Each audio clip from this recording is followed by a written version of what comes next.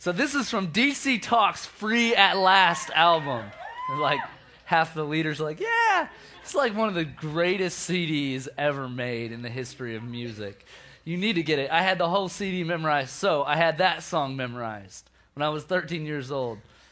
SEX, the test when I'm pressed, so back up off with less of that. I know it all. I just had to prove it. But, this was like the first time, guys, like I had heard about sex. Like I'd heard about it in my school, sex education. I definitely heard about it from my friends, all the little jokes and all the things that they would do. I'd heard about it in movies that I'd watched, and I definitely heard songs about it, at the school dance and on the radio and all this stuff. But this was the first time, guys, my parents gave me a set of tapes. You guys know what a tape is? They gave me a set of tapes. They're like CDs, but not at all. And so they gave me these tapes from Dr. James Dobson, and that's how they said, listen to these tapes, and that was supposed to be my sex talk with my parents. We never really sat down and kind of had the talk, and I didn't really listen to the tapes. I would just play them in my room and close the door, and they could hear them playing, and I would just do other stuff. Because I'm like, so I'd never really heard a biblical perspective. I was never exposed to what the Bible had to say about sex. I didn't go to a church like Watermark. I didn't have somebody teaching about it from a stage. I didn't have a small group to go to and talk about it. So I was really just exposed to what the world had to say about it. And then when I got this CD, DC Talk Free at Last, and I heard this song, I was like, oh, this is kind of a new angle, a new take on this, something that I hadn't really heard before. I mean, I'd been told, the Bible says don't have sex and all that, but, I never... Okay, that was cool back then. Like, maybe they don't look cool now, but, like, these were, like, the coolest guys in my eyes back then. I was like, I never heard, like, cool guys say that they don't want sex and they want to save it for marriage. And it was a new idea for me. Hopefully it's not a new idea for you, but, that's the idea that we want to expose you guys to in these 3 weeks. And let me just tell you, this had an impact on me. I memorized the CD. And I memorized this song, and I knew it, and I started to understand what God's plan for sex was in my life when I was 13 years old. And I can just tell you, I made a commitment back then, a commitment that I kept, and I didn't have sex until I got married. And here's the thing is, I have never met a Christian person that saved themselves for marriage and regretted it. Let me say that again. I've never met a Christian person that saved themselves for marriage and didn't have sex until they got married and said, I wish I would have had sex before I got married. Like, no one's regretted that decision. And I've also never met a Christian person that either before they were a believer or after they were a believer made a mistake and had sex before marriage. I've never met a Christian person that had sex before marriage that said, I would do that again if I had to do it over, and that was a good decision. Maybe God has worked good through those stories, and I believe that God does that, but no one's ever said, yeah, if I had to do it all over again, I'd do that exact same thing. Every person who follows Christ that I have ever talked to, I've ever met, if you would ask them, and I'm talking adults, hey, would you recommend to someone saving themselves until marriage? Every single one of them would say, yes. I did it, and I'm glad I did it. Or, I didn't do it, and I wish I did. That's what they would have said. And so I got that from these three guys. I wish I would have gotten it from someone that I knew and that I knew cared about me and that I trusted, but I trusted them enough that I got that. And I made that commitment, and I kept it, and I do not regret it. I'm very grateful that I saved myself for marriage. And so that's what this morning is kind of about is, let me review for you what we've talked about the last 2 weeks if you haven't been here. The first week, we talked about what was God thinking. We talked about how God created sex. I mean, God made us male and female in the Garden of Eden, Adam and Eve, and he said, you guys, you will be united, and you will become one with one another, and you're going to multiply and fill the earth. So God made this thing. We talked about what was God thinking. Here were the 5 things we said God was thinking. He made it for marriage. He created this thing to be a special part of a marriage between a man and a woman.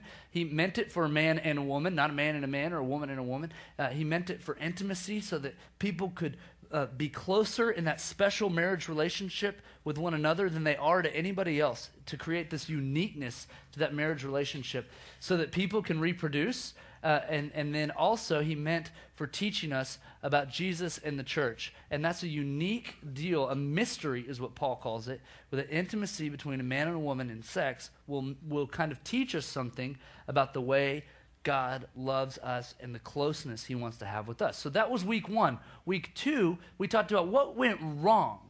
Because something has gone astray, because sex causes all this pain and there's all these diseases and all this stuff. And so we talked about 4 lies that the world has kind of come up with, or that the enemy has whispered in our ears about sex, and sex is limited to going all the way, that, hey, as long as you don't go all the way, that you're not really sexually immoral. And we talked about, hey, there's a lot of things. Jesus says that looking at a woman lustfully is the same as having adultery, is the same as going all the way. So Jesus says even a look that is lustful can be the same as adultery or going all the way. And so we said, hey, anytime you get in a situation that is lustful, and you're going to learn more about the definition of lustful as you get older, that is an error, and that is something that could cause pain and destruction in your life.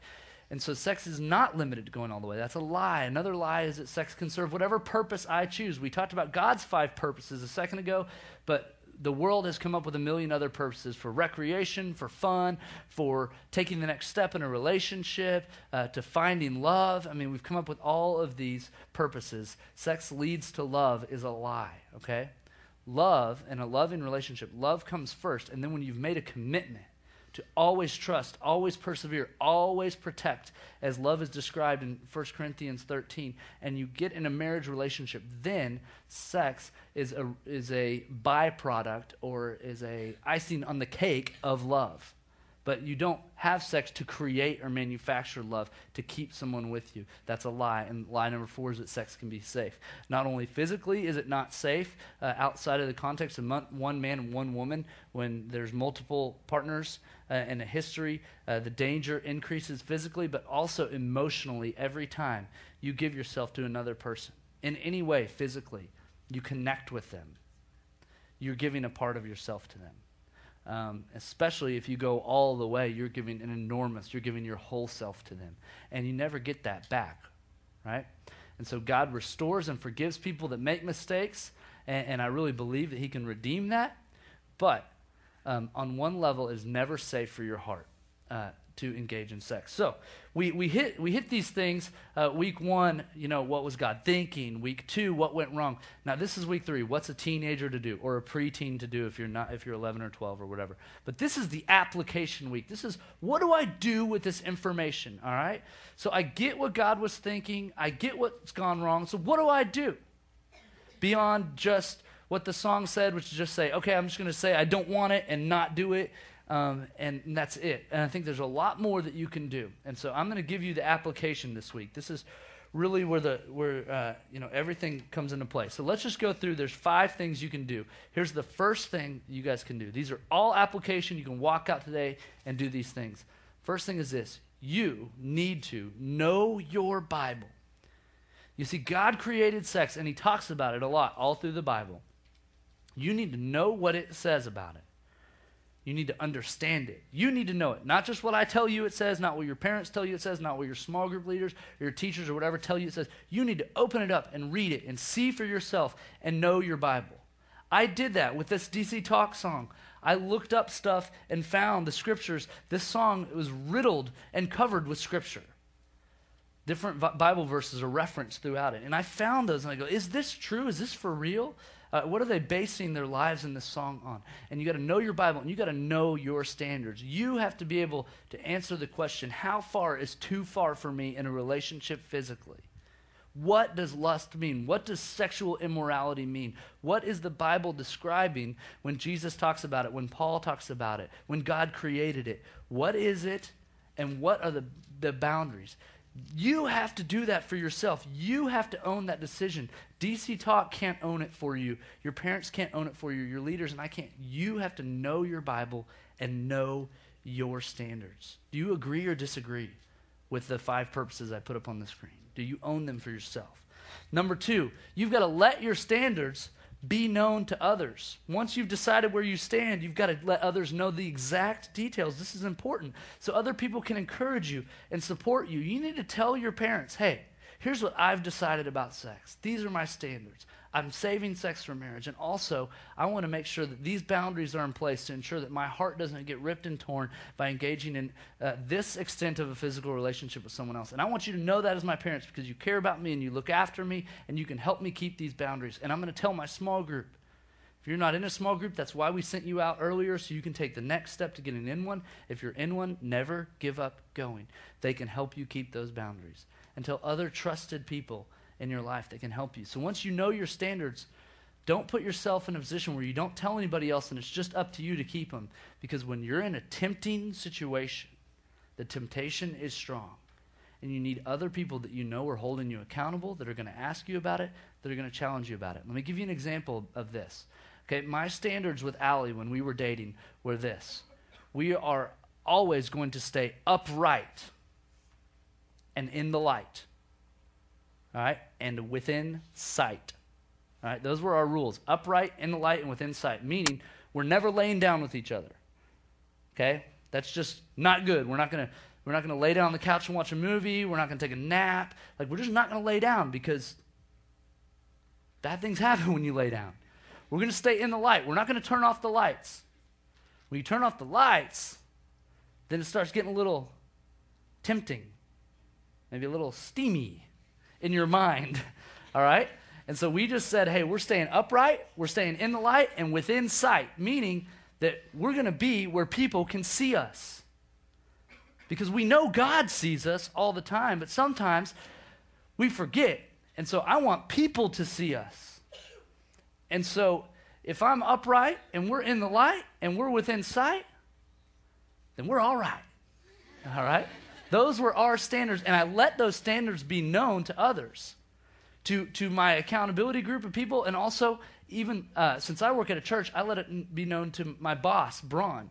And one thing I did with Braun is if there was ever a chance that we were not going to be upright in the light or within sight, I would call him awkward thing in the world. I'll tell you a quick story. One time, Allie and I were going on a double date with her roommate and her roommate's boyfriend, and we were meeting at Allie's apartment, and I get to Allie's apartment, and the roommate is not there, and the boyfriend's not there. They were somewhere else and coming to meet us there, so it was just me and Allie. And so I'm starting to go into her apartment, and I'm thinking, all right, lights are on, we're standing up, but guess what? It's just us in this apartment. Anything could happen.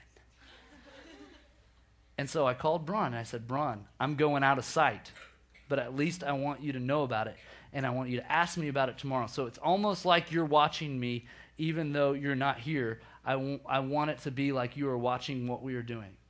And he's like, that's such a weird phone call. But it was weird. I'm like, this is awkward. I'm making it in front of Allie. She's like, what, you don't trust me? I'm like, no, I don't trust me, you know?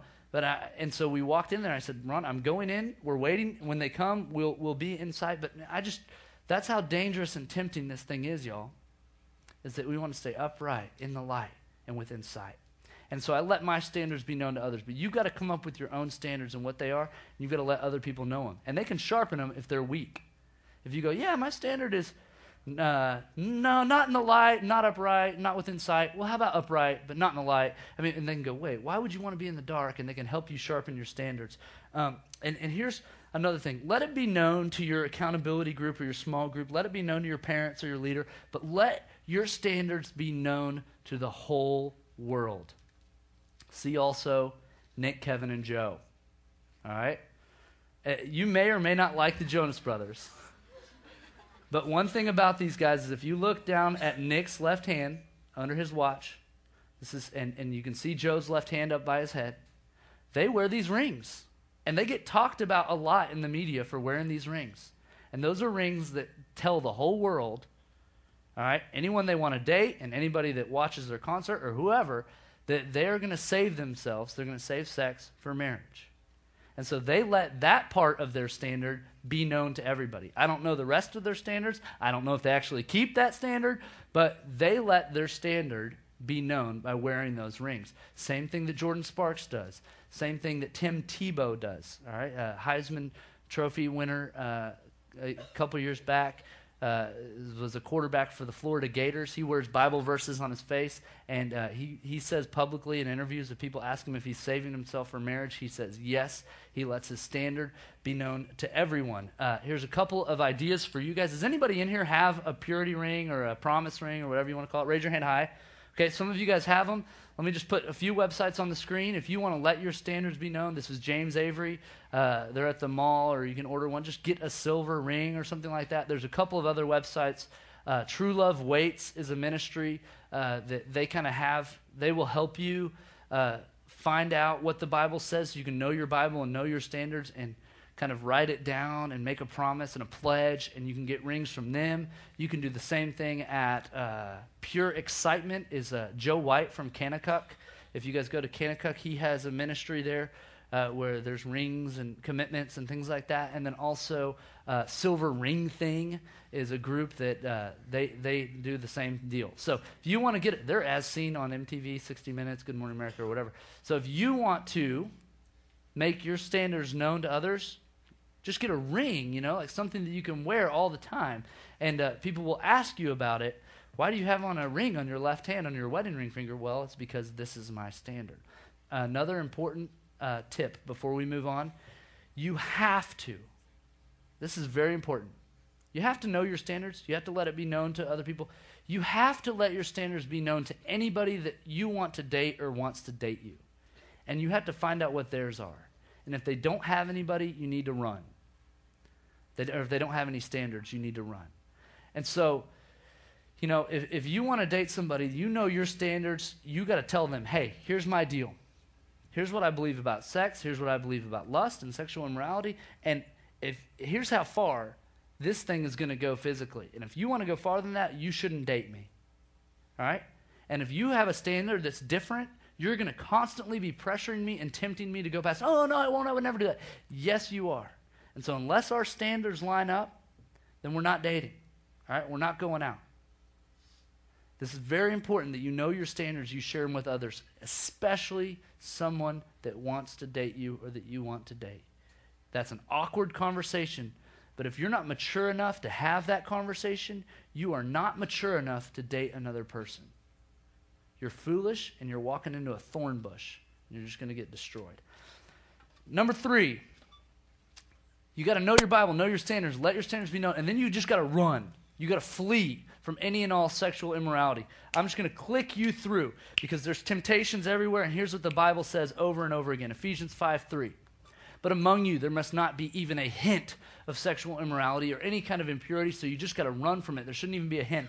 1 Corinthians 6:18 says, flee from sexual immorality. All other sins a man commits are outside his body, but he who sins sexually, well, you sin against your own body, so run from it. Look at what 1 Corinthians 10:31 through 33 says. Whether you eat or drink, whatever you do it all for the glory of God. So if you can't date for the glory of God, if you can't kiss for the glory of God, if you can't whatever you do physically, if you can't do that for the glory of God, don't cause anyone to stumble, no matter who it is, even as you try to please everyone in every way. You don't seek your own good, what feels good. You seek the good of others so that they might be saved. Whatever you do it all for the glory of God. Job says this. Job made a covenant with his eyes not to look lustfully at a girl. He runs from it. With my old small group, they're guys that just graduated. They talked to me about how they struggle with lust, and we talked about looking away from girls that tempted their eyes to look lustfully. And one little tip we had, Will, you still back there? Or did Will walk away? Will's gone, maybe out in the lobby. Will and those high school guys, one thing that we did is we talked about architecture. All right? And so if you're tempted to look at a girl lustfully, you would, instead of looking at her, you would admire the architecture in the building you were in.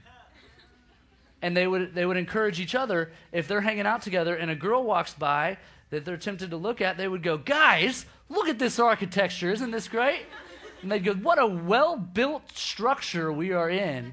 And they would bounce their eyes off of the girl, all right? And they would flee from even the look of sexual immorality, all right? Guys, that's a little tip you guys can take, and you can admire the architecture, all right? Lastly, Genesis 39. What a great example Joseph sets for us. One day, Joseph goes into a house. He's working for this guy named Potiphar, and there's no one there. He's out of sight.